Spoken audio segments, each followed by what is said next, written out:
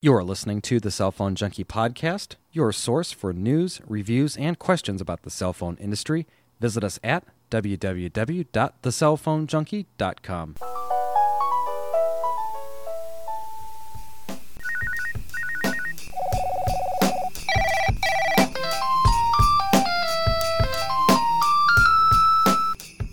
Hello and welcome to the Cell Phone Junkie, show number 64. My name is Mickey Papillon. And I'm Joey Coppas. And we are back for another round of news, devices, software, questions, comments, and anything else that we can think of to talk about today. So, Joey, it's only been maybe 5 days since we had the last show, but, already a lot of news here. The first thing I wanted to mention before we get going on the stuff is I spent another week, and I had mentioned this, I think, about a month ago, on the msmobiles.com podcast. And if you're not familiar with it, and you're interested in Windows mobile devices and everything that's in the world surrounding Windows Mobile, msmobiles.com is a great site for information on those particular devices. And I've spent, probably about 6 weeks on their show doing kind of what they call chit-chats and just spending time talking about what's going on. They're a show that's based in Europe, and so talking about what's going on here in the U.S. as far as Windows Mobile-based devices. So I just wanted to give a little plug there for msmobiles.com. If you're interested in another great podcast, that's a good one to listen to. First off here, this is really not so much a news story, but just a story that really kind of gets a lot of people going. And Sprint is raising their text messaging rates again, and they're going up from a 10-cent charge to a 15-cent charge, and now up to a 20-cent charge. And this is going to be effective the 1st of October. And Joey, as a Sprint customer, obviously this will affect you because I don't think you have a text messaging plan, do you? No, I don't. This will affect me, not very much, because I maybe send 5 to 10 messages a month, maybe at the most. So it's just annoying. Yeah, and it really is. And the link that we're going to throw up in the show notes here is from the consumerist.com website. And this is basically a way that will get you out of your contract, according to them at least, by calling up and stating that because of the change in the terms and conditions, you are allowed to get out of your contract for it. So this was been very controversial over the last few months, and with the different providers that have raised their rates for overage charges for text messaging. And some people have said they've had success getting out of contracts. Some people have said it hasn't really worked too well. But anyway, just an interesting story. The Consumerist is a great site to follow if you don't, for various topics for basically any consumer-related products.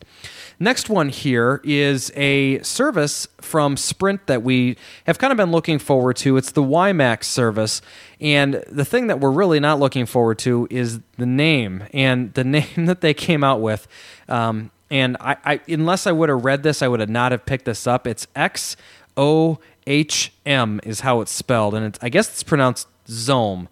And Zome is going to be obviously the 4th generation high-speed data network that they have for Sprint, and it's in conjunction with Clearwire. They've done a network sharing agreement with them. And by the end of 2008, they're talking about 100 million people being covered with this service, probably around, they're saying 125 million by 2010. The initial build-out is going to start sometime at the end of 2007 with initial rollouts in Chicago, Baltimore, and Washington. So if you're in any of those metropolitan areas, you should be good to go if you want to try out that service. The cost for Sprint is about $2.5 billion, so it's a pretty heavy-duty service. Your investment that they're making, I guess, is the best way to put it.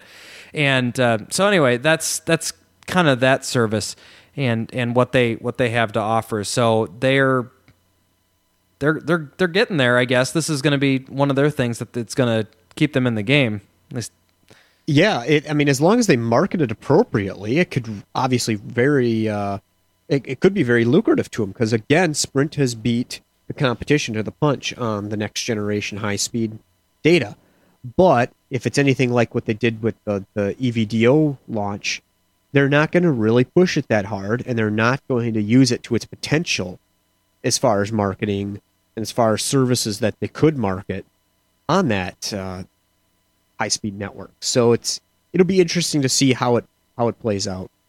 And I think you have quite a bit of interest in a 4G network to get people connected at speeds that are 3G is nice. 3G is very nice.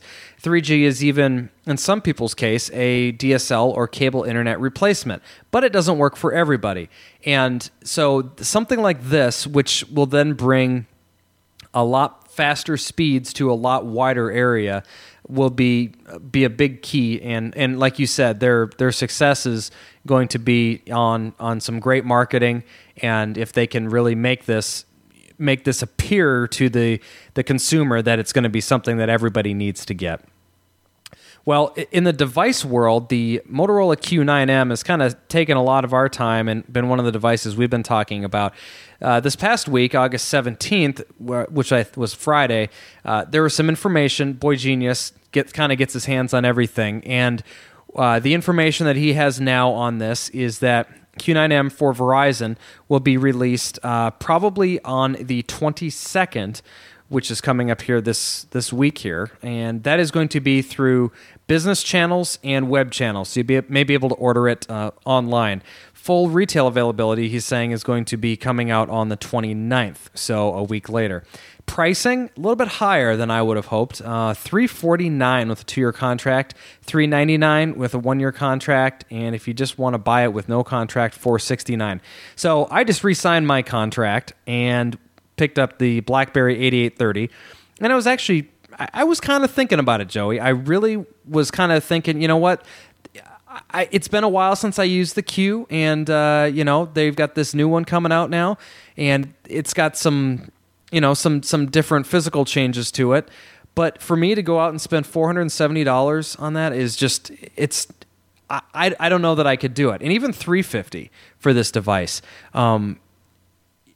I don't know. I mean, I know you have someone in your corporation that just picked up the Q, but I mean, would you consider, upgrading them to this one, or am I just crazy? This doesn't seem like we're getting a whole lot for the dollar here. We're not getting much for the buck at all. There's very little upgrades here. They've got, it looks like, obviously you're getting Windows Mobile 6. We're getting a little bit more EVDO. I'm sorry, the mini SD card supports up to 4 gigs. VCast something or other on the Verizon network here. And then there's an expanded home screen. Wow. Yeah. That's not very thrilling. Some of the other things that I think people that you may be interested in knowing what you're not getting. You're not getting EVDO Rev A, at least according to initial reports here. No upgrade in the ROM or the RAM. Still 128 ROM, 64 RAM. Like you said, Windows Mobile 6, but still a 1.3 megapixel camera. I mean, it's not doing a whole lot as far as the upgrades to it. The worst thing is it's bigger, physically bigger. It is bigger. It is different keyboard, I guess, which was my biggest gripe about the initial one was the cruddy keyboard and just my issues with it. I know some of the later editions of that the initial version have kind of fixed some of the issues I had, but still, I don't know. We'll see when it comes out. I'll definitely be in Verizon checking one out, and let's just say if I can get Verizon to trade me, I may go for it. And maybe pay the $50 to upgrade it. I may try it just to try it out. But the 8830 is really doing me good right now, and I'm really liking it. So we'll have to see about that. The next one here, the HTC Vox is been a device that HTC has had out for a while through OEM channels, but looks like Verizon's going to be possibly picking it up here in October as the UT Starcom SMT 5800, and it's going to have upgradable EVDO to hopefully Rev A, and your typical other standards like a 2 megapixel camera, 64 RAM, 128 ROM, stuff like that. The nice thing about this one is it does have a slide-out keyboard, a little bit different than the Samsung, the i6. Is it the 607? I can't remember the number right now. That we were talking about on one of the last shows, but this one does have the slide-out keyboard. It's gotten mixed reviews, so we'll make sure to follow this one going forward if that one gets any traction out of the rumor mill. And then last but not least, as far as our latest Boy Genius report information, is the BlackBerry Pearl on Verizon. What I like about this, other than they haven't had a Pearl since I think the 7100 series, which wasn't the Pearl, but with the Sure type technology on it, this one actually has a camera on it. The BlackBerry 8130 is what they're calling this one, has a camera, and Verizon hasn't had a camera on any of its BlackBerries, and this is really a step in the right direction for the consumer market. This is different than like I said, than any other one that they've had. So. Moving forward, I'd hope to see that on some of their other devices. I would love to see a Curve come out as an option for them. The BlackBerry Curve is a nice device that AT&T offers, and I know T-Mobile, if it's not out there yet, is getting it in the very near future. And I'd like to see that on Verizon as well. So those are the devices from Verizon. Now, Joey, you're a big Palm guy. What do you think of this Palm Centro that got released this week here? This is, I wouldn't exactly call earth-shattering. I don't think it's released. It's just the information leaked about it, right? I'm sorry. Yeah, it's not actually released. It was showed off by Palm at what they called their Sprint Summit. What do you think? So, what limited information here that's on the Mobility Today site says that it's going to be an entry-level targeting a younger demographic new to the smartphone space. Supposedly has EVDO and supposedly going to be around $100. It's got a full QWERTY keyboard and a touchscreen. Yeah, I don't think this phone will go anywhere. Palm has repeatedly done this with their old Palm OS, Palm Pilots, or whatever you call them back in the day, and they went nowhere. They never sold, and they all they did was limit the memory to make them almost worthless. And I don't see it happening, because people who want smartphones, they're not younger crowds, they're business crowds, and they don't want super restricted features. So it's not going to go anywhere. Yeah, it really does appear to be targeting a younger demographic. So I think that's who we may see this. You know what? I almost want to compare it to kind of the crowd that the Sidekick goes after, and where it has basically a lot of functionality to it, but it's just got that coolness factor to it and looking at this tiny picture here with limited information, I don't know, maybe not. Actually, on the Palm Info Center site, the picture is much bigger, and if you look at the fingers on that picture, zooming it in even further, that makes that device look extremely tiny. So maybe that's where its niche is. That only looks like it's 2 inches wide, that phone. Yeah, that does look pretty small. It looks really small. And this is a great picture here. I'll be sure to include this one, because if you're interested in this phone, it really will show you this. How can you type on that keyboard? That's what I was just thinking myself, looking at that picture. You'd have to use the edge of your fingernail to hit those buttons. I mean, that guy's hand that's holding it, the fingers, the width of his finger is what? 3 keys. 3 keys. 3 keys wide. 3 keys, and I'm looking at my BlackBerry, and I'm 2. But holy cow, I'm looking, trying to put another. Well, maybe that's the younger demographic there. You have to have tiny fingers. So wow, that's a great picture. Check this one out. This is pretty neat. Just to kind of see that. I guess that would we got to get some specs on this one. So we'll be sure to be following this one as well, because that's tiny. Yeah, it's tiny. Yeah. Hey, on the software side here, I have to thank Harry for this one. I've got a great link here that I would have never found, and this is to the BlackBerry site, and one of their products that they have called BlackBerry Enterprise Server Express. And what this is geared towards is, I guess, the individual or the small business who wants a free way to get one or at least a small number of BlackBerries online with not having to make a significant investment. And it looks like one BlackBerry is included with the download of this BlackBerry Enterprise Server Express, and you can add up to 15 other users with additional cost to it. But what's great is that it allows you, if you're running an Exchange server or Lotus Notes or a GroupWise server, you're able to launch this and get all your information pushed out to you. So if you're someone who doesn't want to go the Windows Mobile route and wants to, have a full true push experience, you can try it out at least with one device and see if it's right for you.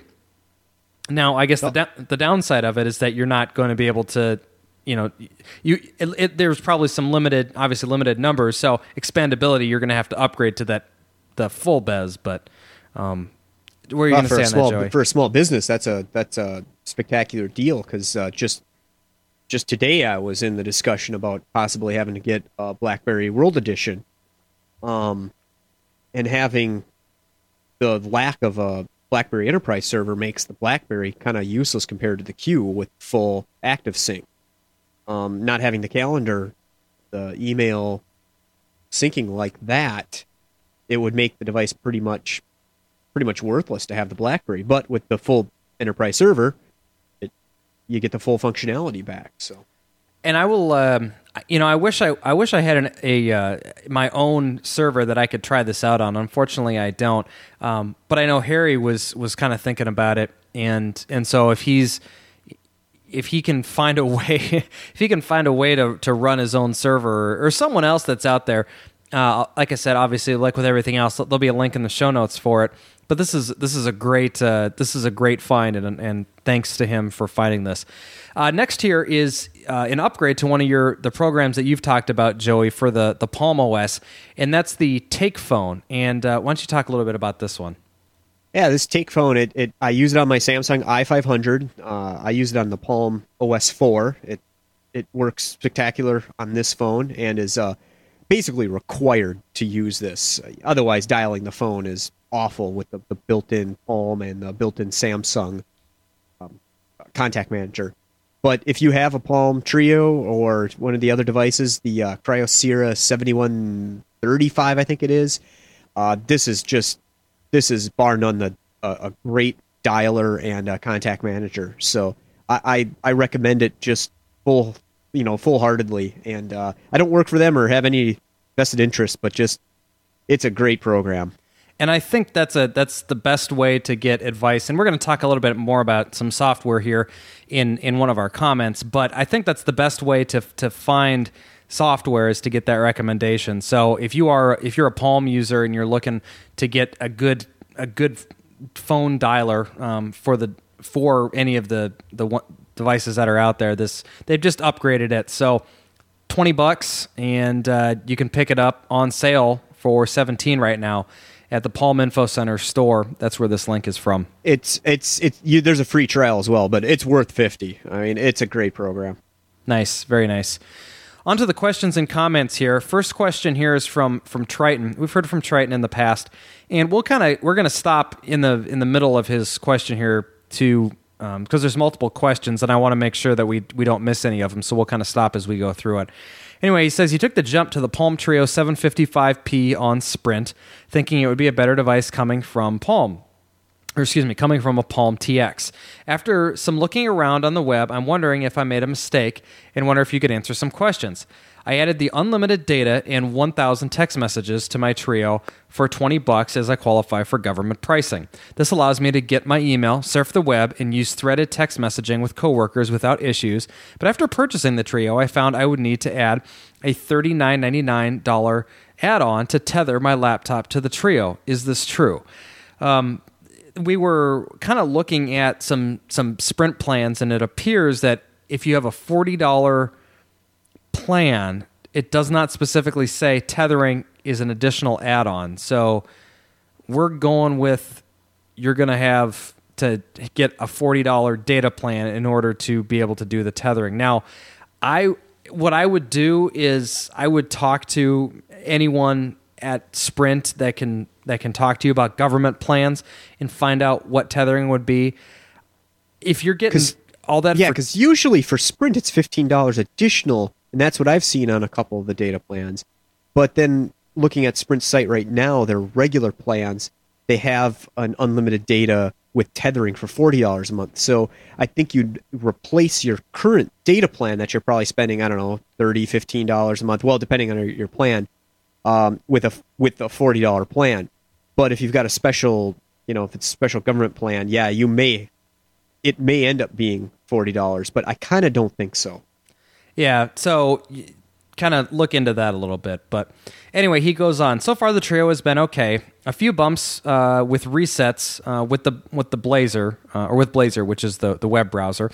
Slow movement from screen to screen, and some drop connections when connecting to the AT&T servers for email. But all in all, a good experience. I was surfing tonight and spotted a comparison between the BlackBerry 8830 and the Trio 755P. They stated in the BlackBerryForums.com forums that the 8830 World Phone on Sprint can be used as a tether for free as long as you have the unlimited $40 data plan. Is that true? Yes, we know that is true. That's one thing we do know is true. Well, we think it is. It looks like it is. All the documentation. Yeah, exactly. Also, I also didn't realize that the Trio needs a GPS puck. He means a GPS Bluetooth separate device for navigation, and the BlackBerry can use this out of the box. Is that true? Yes, that is true. The BlackBerry 8830 does have a built-in GPS receiver. On a side note, the Verizon 8830, the one I have, has a built-in GPS receiver as well, but the Verizon software has crippled the functionality, and so I am unable to use it because they want me to spend $10 on their software that they sell. And anyway, back on track. Can you really have Google Maps for free and use the device on the device and use it for driving directions in real time to see yourself? Yeah, that's kind of the great thing about it. It's got a GPS receiver in there. You load Google Maps. Google Maps has functionality built in that allows you to pull, if you have an internal GPS receiver, pull the information that's being fed to that receiver and use it. So yeah, it works out really, really well. How does the phone answer when you use this feature? My guess is that it would just, quite honestly, leave the mapping program, take you to the phone screen, but the BlackBerries are able to kind of multitask, and so you'd be able to pull back to the screen to be able to see what you were doing. It may be because my Palm phone, when a call comes in, I have dedicated keys to answer and hang up calls. And what happens is, no matter what application I'm in, I can just, it comes up with a dialog box over the screen, and it says, do you wish to answer an incoming call? You can say yes, no, or silence it. If you answer yes, it doesn't take you out of the application you're working in. So I would imagine it's probably the exact same way on the later Palms. So it'll probably just show a dialog box saying answer or not, and you could probably just continue to see your mapping program as you're on the phone. That's a good point. I'm sure someone's tried it and could very easily clear up that for us. Another feature I want to be able to do is email my coworkers direct to their phones using an example of 555-1212@page.nextel.com. When I talked to my buddy who had the 7100, he claimed he was charged an SMS text message on Nextel and didn't go through as an email. Why is this? Joey, both of us agreed on this, that whenever there's a message that's sent to the phone through the phone number at, and then whatever it is, mysingular.com or VZW email or whatever any of those suffixes are after the @ sign, those are usually text messages. I hadn't heard any differently about that. If you wanted to send an email directly to that person, they'd have to have some sort of email account set up on the phone through a data plan, like a BlackBerry works or something like that. But that I'm not aware that works to go directly to an email. That's to get it there. It's costs you a text message. Another statement I found was using the BlackBerry.net address is not worth it because you get too much spam. It was better to create a Gmail account or other POP3 account to push email from your phone to avoid spam. Have you heard of this? Nope. I had a BlackBerry.net address. I had no problems with spam. I would say the only reason that it would have been spammy for somebody is because they had maybe given it out to a website or something and started to get spam through it. It's the only thing I can think of. I did not get one spam message through it. I used it for quite a while. I had a bunch of my corporate email redirected to that. So I would say I have not heard of that. So anyway, thanks for writing in, Triton. Appreciate kind of getting into some of those details. Those are great. Hopefully they've helped some others out as well. Some comments here this week from Jared. He says, being a former AT&T employee, I can give you some more information about TDMA. Just about everyone that is left on TDMA are on very old grandfathered plans. Most of the customers left are on these older plans. The big one that I saw was the $0 per month, 10 cents per minute. So for a phone that's only for an emergency, a $5 charge, or now even the $10 charge is still a pretty good deal.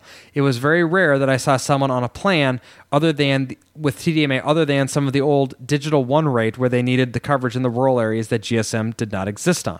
The demographic per se is just in the middle of nowhere, or people that are on the $0 plan. That's a great point, Joey, because I used to have an old AirTouch plan with my old MicroTac, and I had that exact same thing. I think it was like 25 cents a minute, but it was a $0 plan, and they finally bumped it up to $10 a month, and then you got no minutes. It was still 25 cents, but it was still a deal.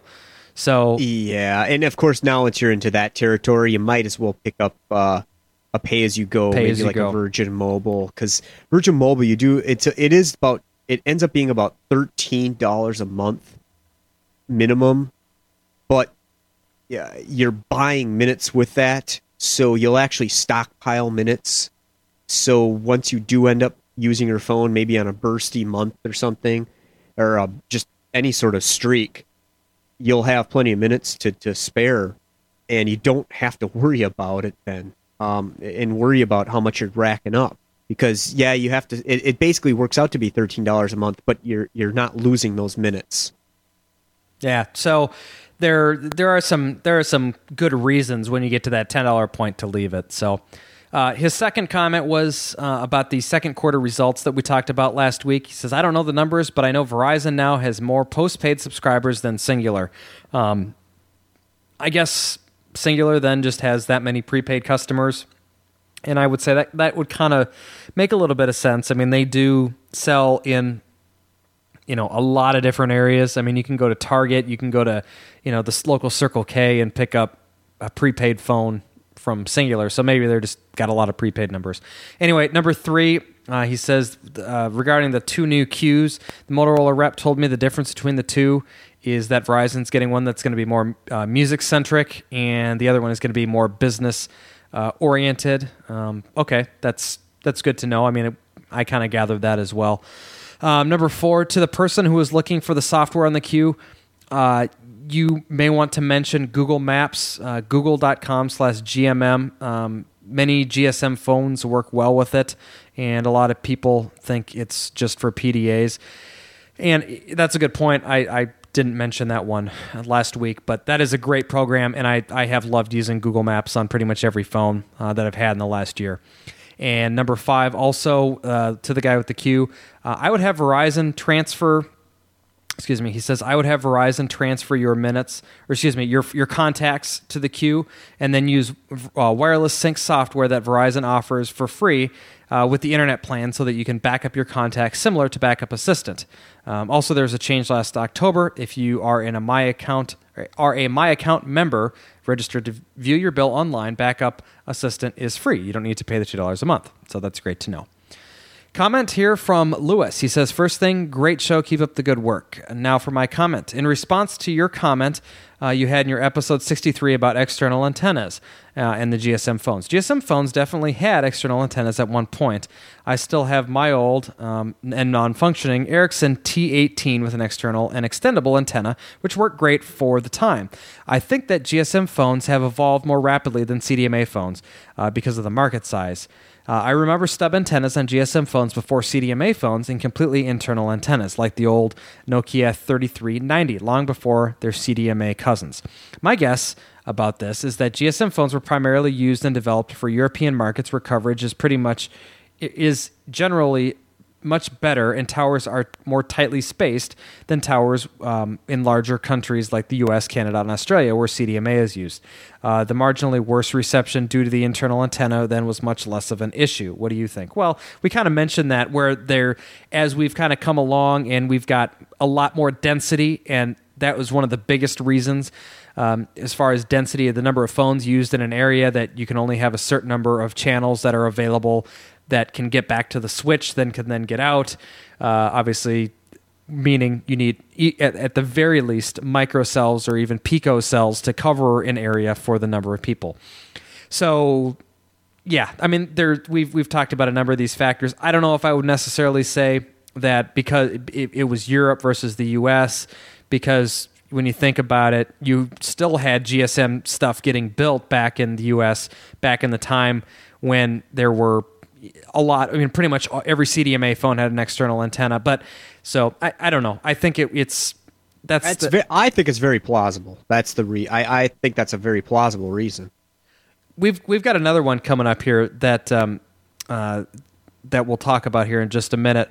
But the idea of having external antennas and where I think this is one of the biggest reasons too, has to do with analog. And the next one here, comment here, is from someone named AK. And I guess this retractable external antenna thing here really is kind of getting people going, because he says, hello to all fellow cell phone junkies regarding GSM and retractable antennas.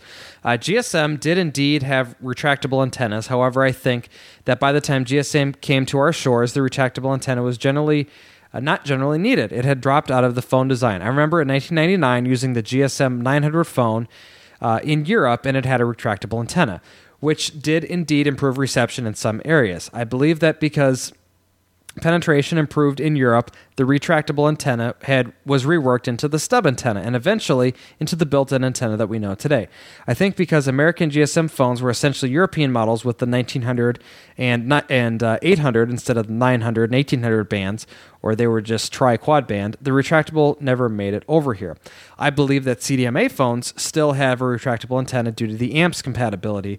All of the newer CDMA digital-only phones that I have seen either have a built-in or stub antenna, not retractable. With the demise of amps, I think we will see the demise of the retractable antenna. I've been meaning to call in on the subject for quite a while, but your number was not in the podcast notes, so I kept forgetting to look on your page. Keep up the interesting show, a.k.a. the Admiral from HOFO, which is howardforums.com, which is one of the sites that I post the show on every week.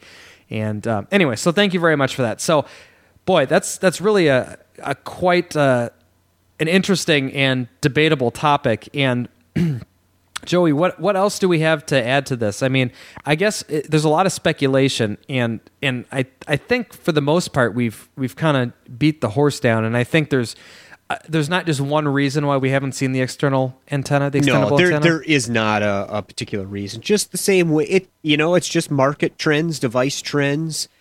People don't really like the extendable antenna.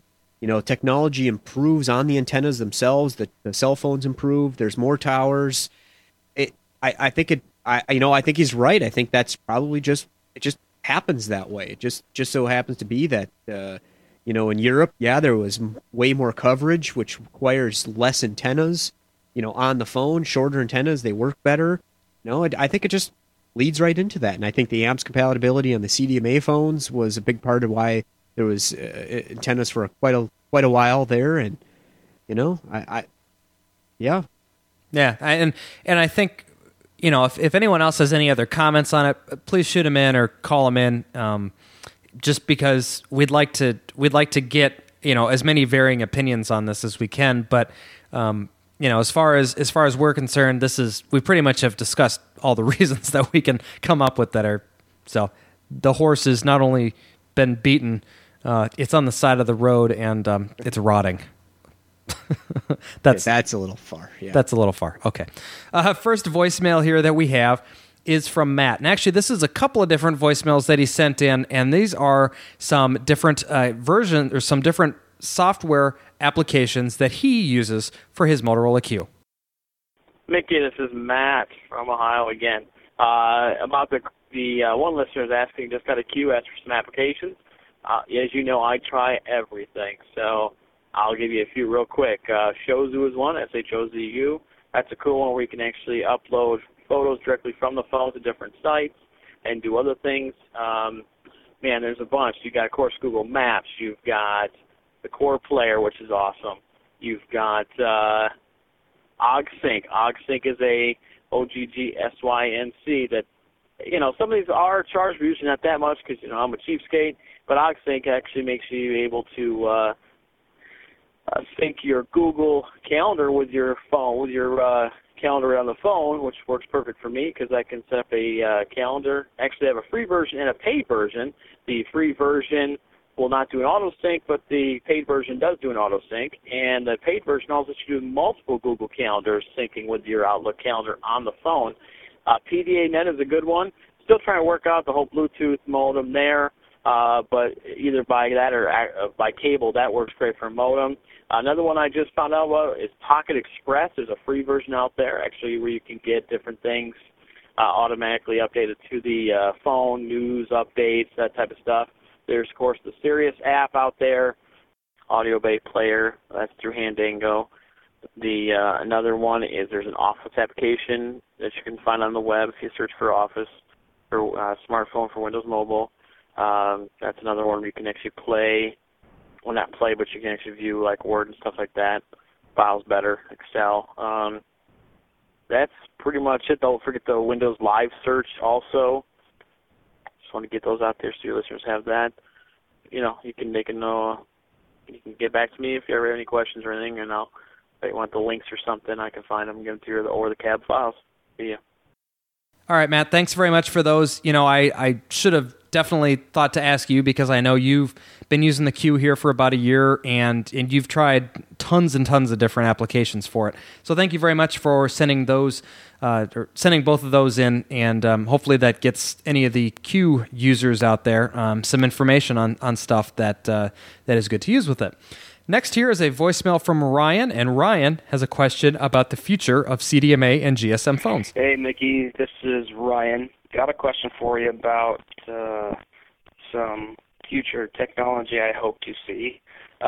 Recently, BlackBerry introduced that new World Edition phone. I believe it's the 8230. Please correct me if I'm wrong. But anyways, they introduced it as being CDMA as well as the capacity of being a GSM phone. I understand that the GSM frequencies only work over in Europe and Asia, I believe. They don't work on the frequencies used here in the U.S. But anyways, my question is, do you foresee more of that technology being used here in the United States as far as and not even just a smartphone, but just a normal everyday cell phone, having that dual GSM CDMA capacity? Anyways, that was my question. I enjoy the show, and thank you. All right, Ryan. So the question, I guess, is with the phones like the BlackBerry 8830, or I guess the BlackBerry 8830, are we going to see phones that have both GSM and CDMA built into them? Is that kind of the way of the future? And my comment on this is maybe, and Joey, I'm going to let you speak to this because you're a very opposed opinion to this. I think if we're going to see any sort of phones that have a convergence of the two technologies, it's going to be very business-centric phones. And so I think there is a possibility. Joey, not so much, huh? Well, I agree with you, Mickey. That's exactly where they're going to be. It's not going to be a consumer-type device. There's absolutely no need for it unless, Verizon buys out T-Mobile or something, or AT&T, and they merge. And then they'd actually have one technology anyway. So within the U.S., there's not going to be combined CDMA and GSM phones. It'll be like the 8830 where the GSM is not the U.S. networks. You can't use it GSM in the United States. So I think maybe we'll see a Motorola Q or a similar device to that's running Windows Mobile. That will be a World Edition where it'll have GSM and CDMA. But that's going to be about it. there won't be any other type of devices that do. There's already a couple out there, but I think there are. There's no market for it because regular consumers aren't going to be paying for it. So it's going to be a business only thing. And quite honestly, if there is a consumer who's interested in using a phone here, using a phone overseas, that's why you go to a GSM phone. I mean, that is really the whole reason. Yeah, you know, you'll switch to AT&T or T-Mobile and just have an international plan. You'll have a quad band phone, and that's the way it's going to be.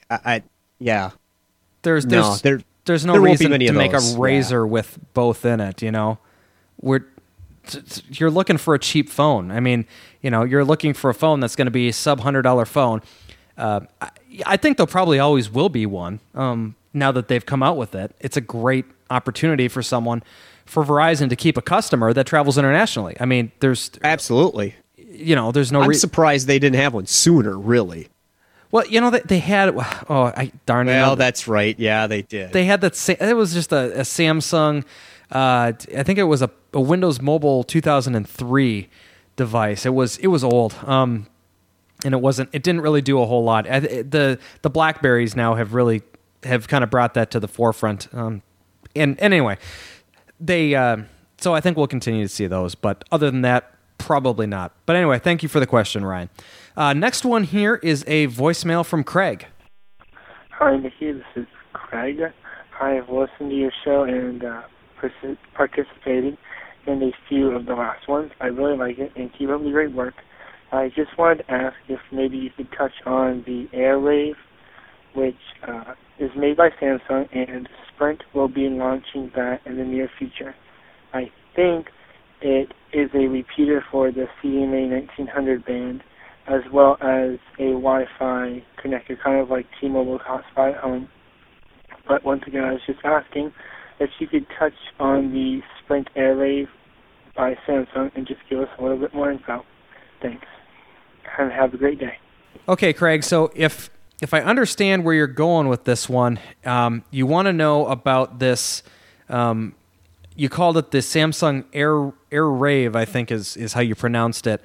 I think you're talking about the Samsung UbiCell, and that's one that they were actually talking about this week.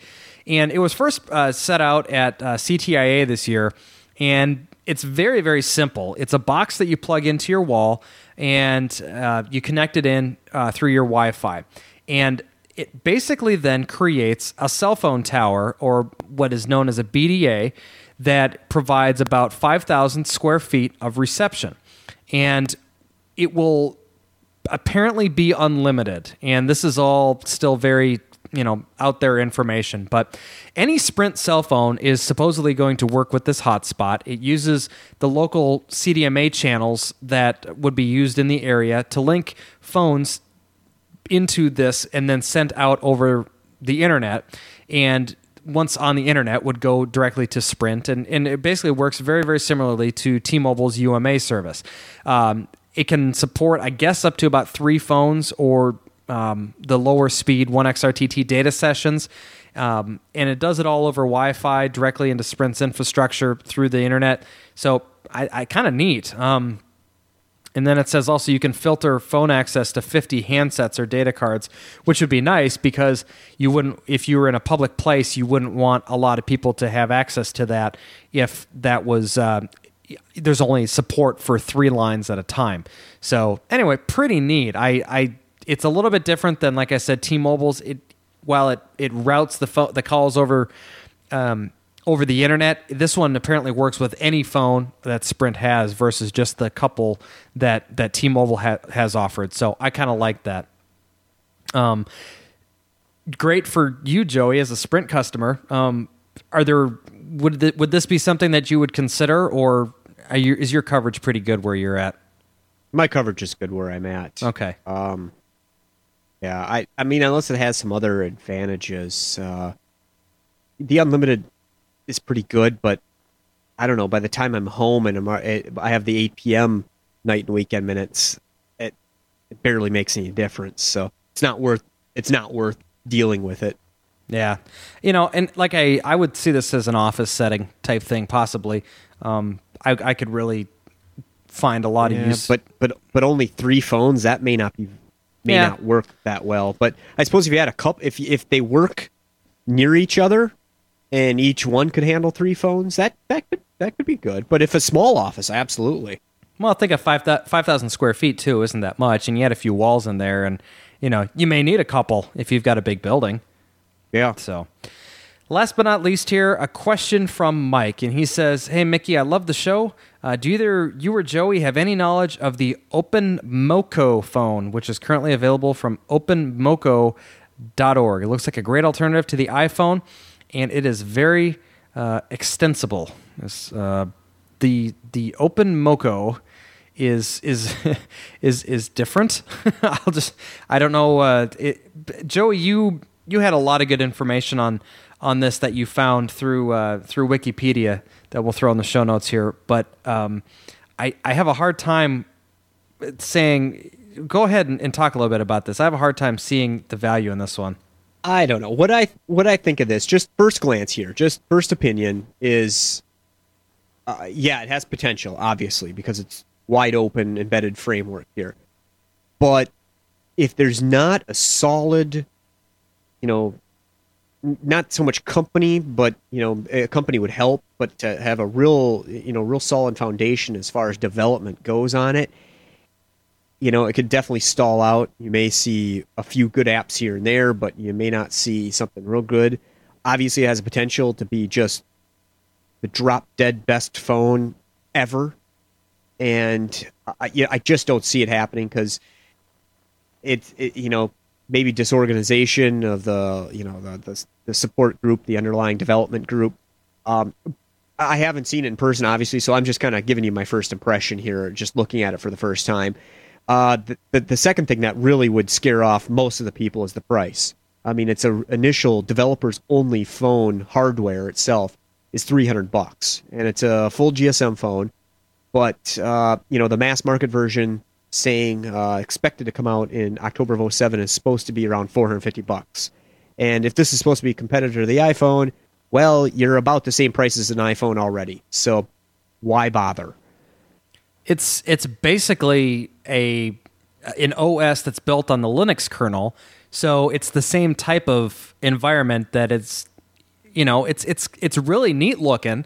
It's got a really neat GUI on it, but it's not.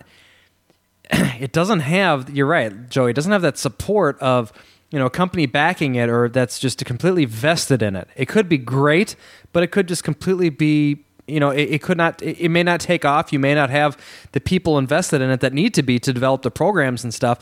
And I look at this and I say, okay, so is someone like Sling going to develop their client for it? Yeah, it's purely a fringe device, and it probably always will be a fringe device. Obviously it may not be, but it will be. It'll be. There'll be the few hackers that like that, or the few Uber geeks, and it'll just stay that way. Yeah, I'm sure. Well, if you're an Uber geek and you want to get in touch with the cell phone junkie, either Joey or I, go ahead and shoot us an email at thecellphonejunkie@gmail.com, or give us a call at 602-903-4116, and we'll be able to get you on the show, answer any questions you have, or play your comments. It's one of our favorite parts of the show. So, until next time, we will talk to you later. Thank you for listening.